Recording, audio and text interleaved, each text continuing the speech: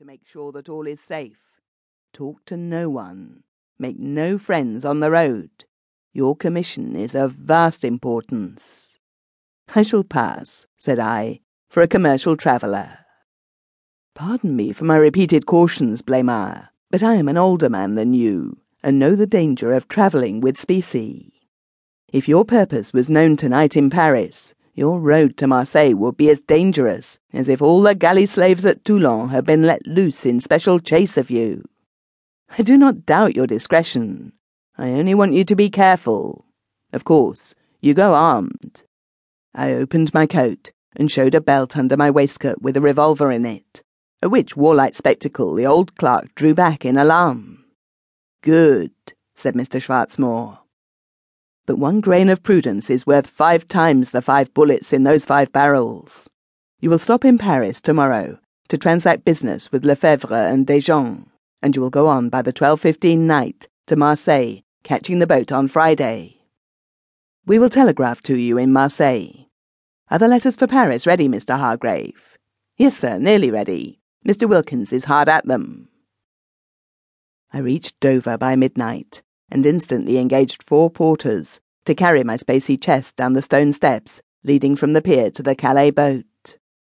The first was taken on board quite safely, but while the second one was being carried down, one of the men slipped and would certainly have fallen into the water had he not been caught in the arms of a burly old Indian officer, who, laden with various traps, and urging forward his good-natured but rather vulgar wife, was preceding me.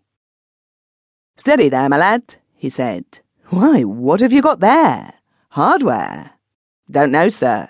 I only know it's heavy enough to break any man's back," was the rough answer, as the man thanked his questioner in his blunt way.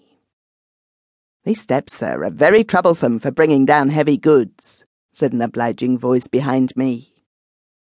"I presume, sir, from your luggage, that we're of the same profession." I looked round as we just then stepped on board. The person who addressed me was a tall, thin man, with a long and rather Jewish nose, and a narrow, elongated face. He wore a greatcoat too short for him, a flowered waistcoat, tight trousers, a high shirt collar, and a light, sprigged, stiff neckcloth. I replied that I had the honour to be a commercial traveller, and that I thought we were going to have a rough night of it. "Decidedly dirty night," he replied, "and I advise you, sir, to secure a berth at once. The boat, I see, is very crowded." I went straight to my berth and lay down for an hour. At the end of that time I got up and looked around me. At one of the small tables sat 6 of the passengers, including the old Indian and my old-fashioned interrogator. They were drinking bottled porter and appeared very sociable. I rose and joined them, and we exchanged some remarks not complimentary to night travelling. "By Jove, sir, it is simply unbearable," said the jovial Major Baxter, for he soon told us his name. "It is as stifling as Peshawar when the hot Tinsang wind is blowing.